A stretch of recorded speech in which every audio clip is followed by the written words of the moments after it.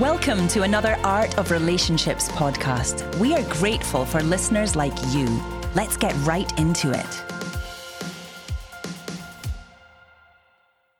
Well, it's good to start another podcast with you, Lise. Hey, welcome back, Chris. Good to see you. Yep, it's fun to do an Art of Relationships podcast. You know, we're sponsored by the Center for Marriage and Relationships at Biola University. And Lisa, I think we've been talking and doing relationship stuff now we've been married for like 75 years. But we've been running a Center for Marriage and Relationships for over 10 years and gotten to see and talk with a lot of fun people over the years, huh? We really have. And we've crisscrossed the country doing marriage conferences, family camp, healthy relationship seminars for decades now.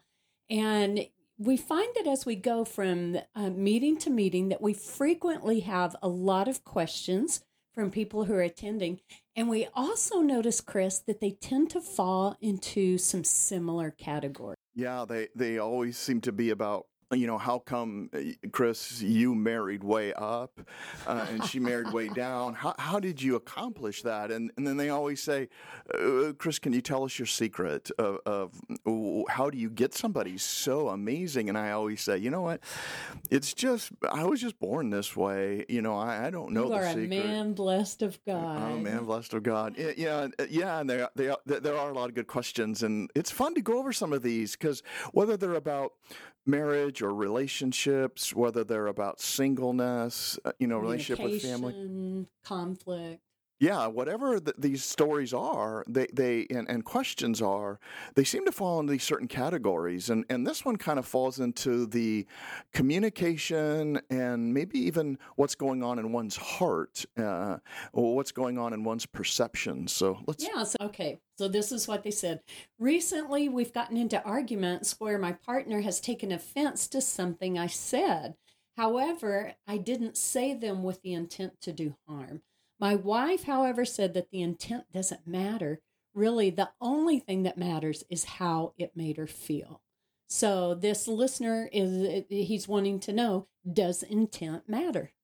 Well, it's a great question. We can even just take this on a general level, right? Does intent matter when it comes to friendships, when it comes to any kind of relationship, right? I remember as a kid, my mom yelling down and asking us as young kids. I remember her yelling, where is something? And I had been in the habit of saying, who knows? I don't know why. When you're 10, you just, who knows? And so she just got fed up with it one day when she yelled down, hey, kids, where's the who knows? And man, it just must have tripped her. She comes running down the stairs, with intent in her eyes of harm. Something at you? Yeah, she did. She threw some.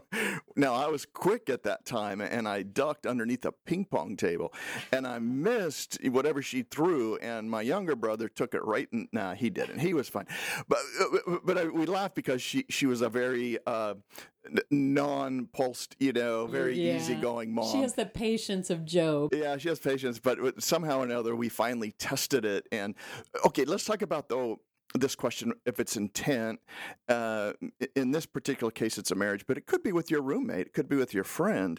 So, Lisa, I think the question is going to be, when I speak, I oftentimes have a thought in my mind, a feeling that I want to convey, or just stating, a fact or a cliche, but oftentimes there's something behind that. So it's normal for all of us to speak a fact in communication or to say something that has feeling or something behind it, right? That's just normal communication principles. But what happens is then words are spoken that may not be exactly accurate to what I'm thinking, and then the next person, the person that's the hearer, has to then hear the words, interpret them through a filter that they have, and hear what either is, the words that come out, but then the perception, once it turns into and through the filter, they can hear something almost very differently.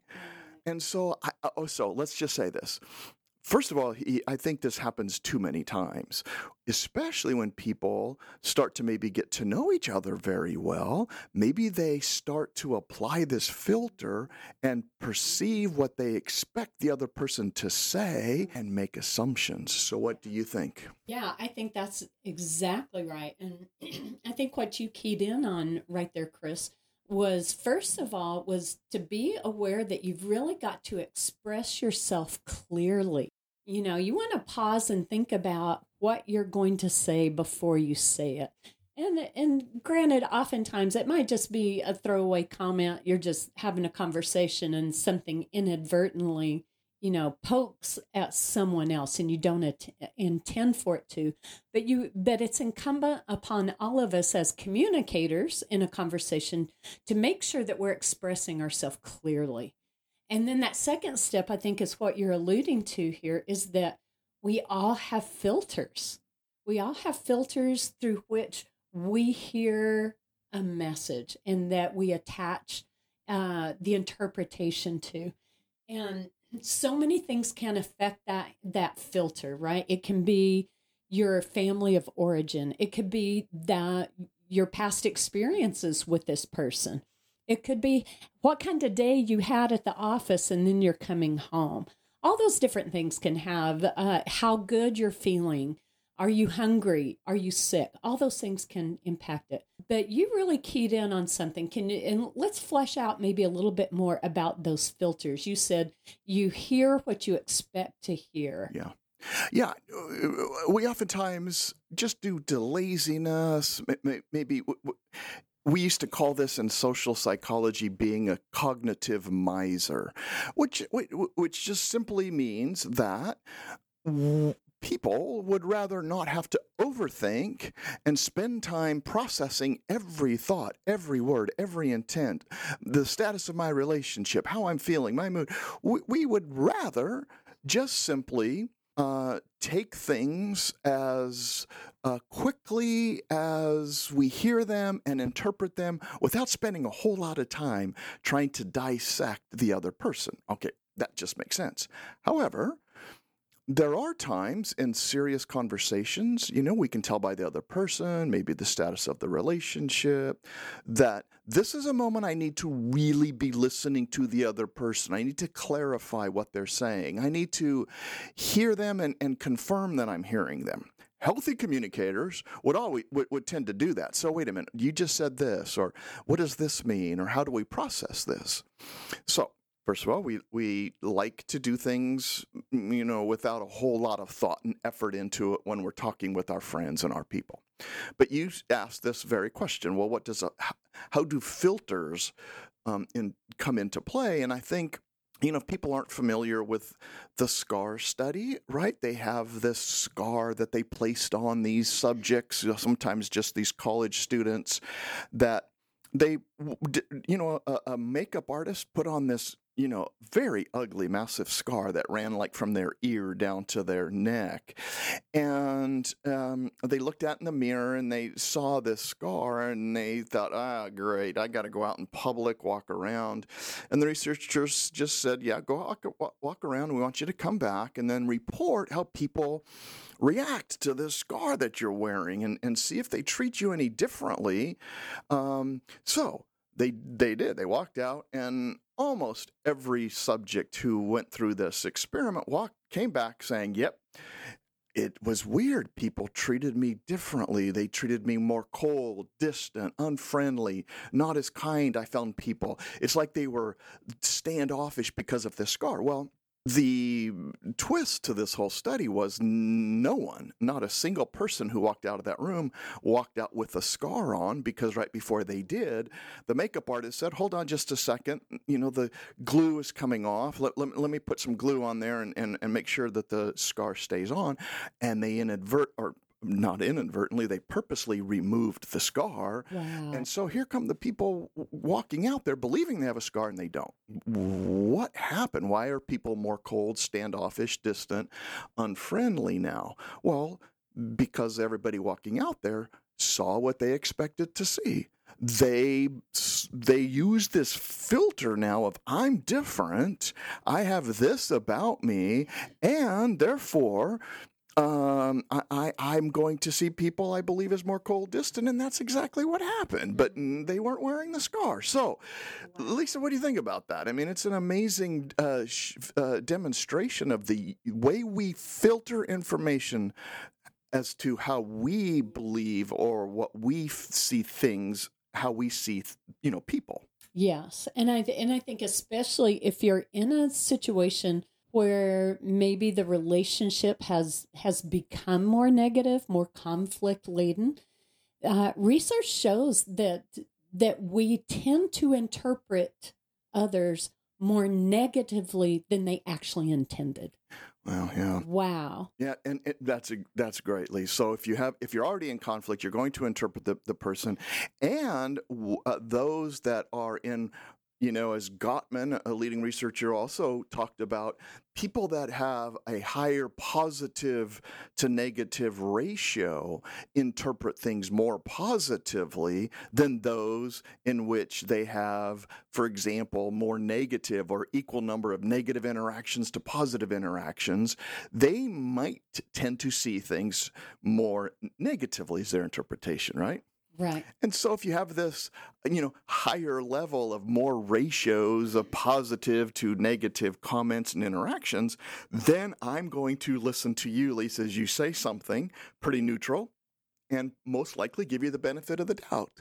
Here in this question, what's happening is the spouse or the other person is clearly not, one, giving the person the benefit of the doubt, and two, they're interpreting things based upon something that's going on in which they hear something as way more negatively intended than what the person actually said and what that person actually intended to say. That's right. And there have been times that you and I tease about this, because we've noticed that even in our interactions, we can be totally driving down the street, having a conversation about something, and then one of us says something, and it's like, "Whoa, what did that mean? Where did that come from?" And then the other one has to stop and say, "Wait a second. What was it you thought I just said? What was it you thought I just meant?" Mm-hmm. Because oftentimes it was completely unrelated and misinterpreted. All the time. And that's even in a good marriage, in a good circumstance, we can do that. Yeah, I think that's true. In our relationship, there have been various times where one of our kind of weird patterns is, Alisa, you'll say something, I will tend to interpret it slightly more negatively than you intended. Not all the time, but if there is a time in which someone interprets it more negatively, it's usually me, and I'm like, what did that mean? What the heck? Are you calling me fat? Yeah. No, I just said you should turn left.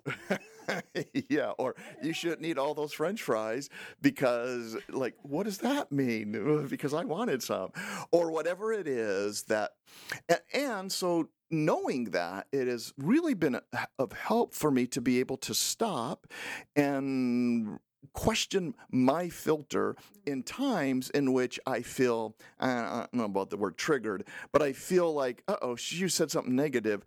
Wait a minute, hold on. Let me clarify, at least, what did you just say? Or why was my reaction so quick like that? And it really does help to have some experience going through this to know that sometimes if your filter is slightly more interpreting things negatively, then you need to stop and pause and ask the question somewhat. At least tell me about, as a communication major, you learned these major ways of, summarizing our interactions with another person. And I mean, it's complicated, right? Oh, what people say, what we expect to say, all these things. But you've narrowed it down to like 8, for example. Yeah. Okay, so here are those 8 messages. First, there's what I intend to say. Then number 2 is what I actually say. And then there's what I think I said. There's what the other person hears, what they think they heard, what they intend to say back, what they actually say back, and then what they think they said back.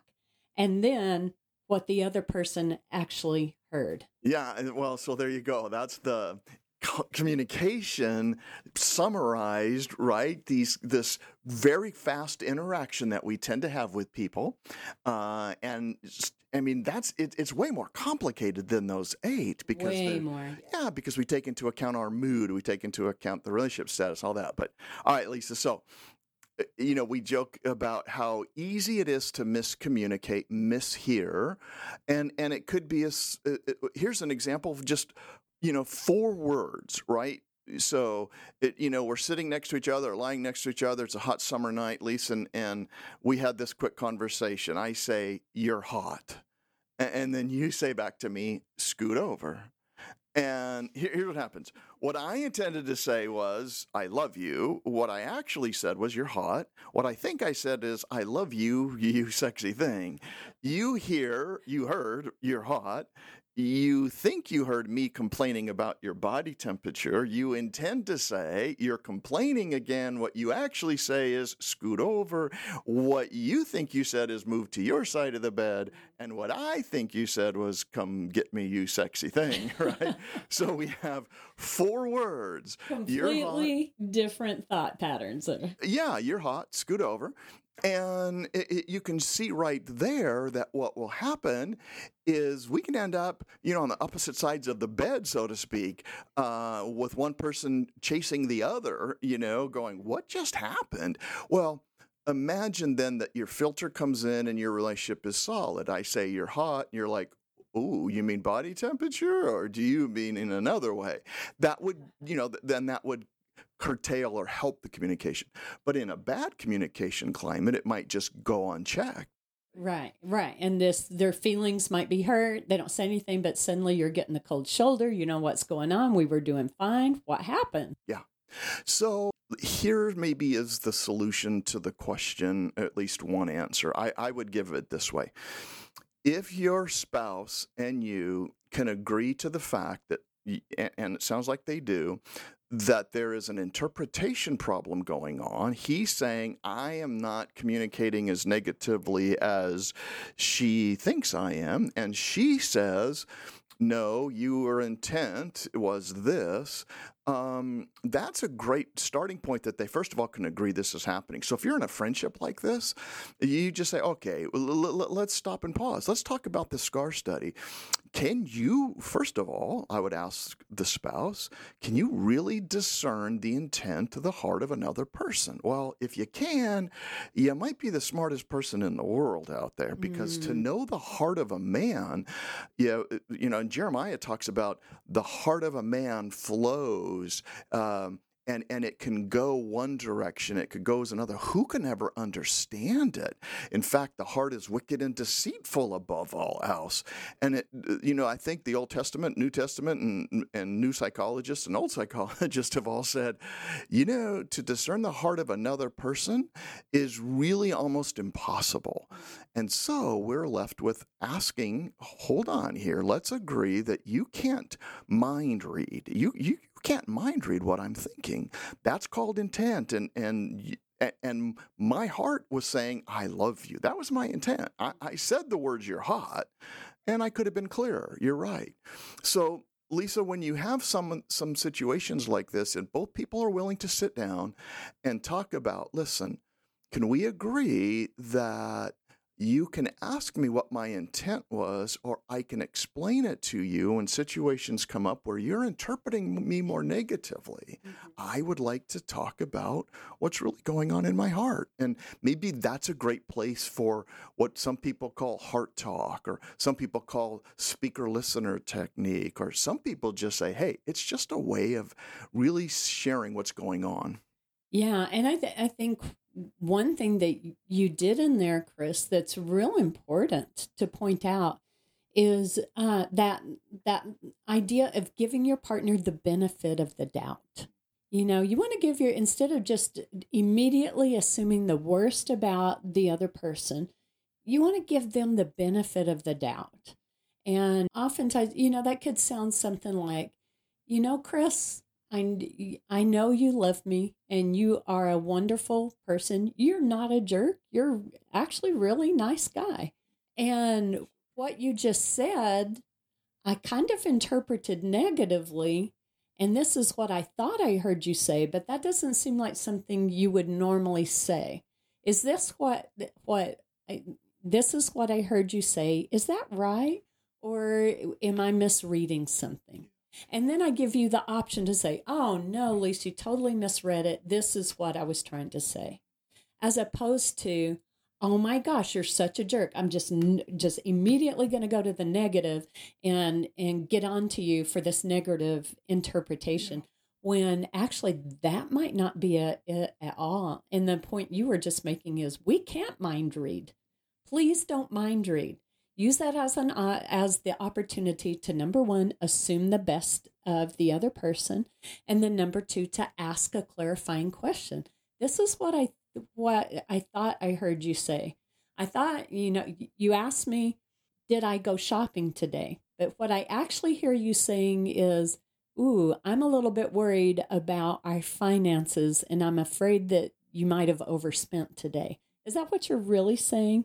Is that there's that fear that our budget's in trouble? No, that's great. I love that. And I think that, brings us to the point where, does intent matter? As this person asked, yeah, of course Absolutely. It does. It absolutely does matter. And if you're checking your heart and, you're saying something and it's being interpreted negatively and you intended it to be negatively, well, then, okay, let's own up and let's dive in and see what's going on in your heart. But we do, Lisa, start with giving the other person the benefit of the doubt. We then analyze the relationship, and then we look at our filters to make sure that we are not misreading, mishearing, or seeing something that isn't there.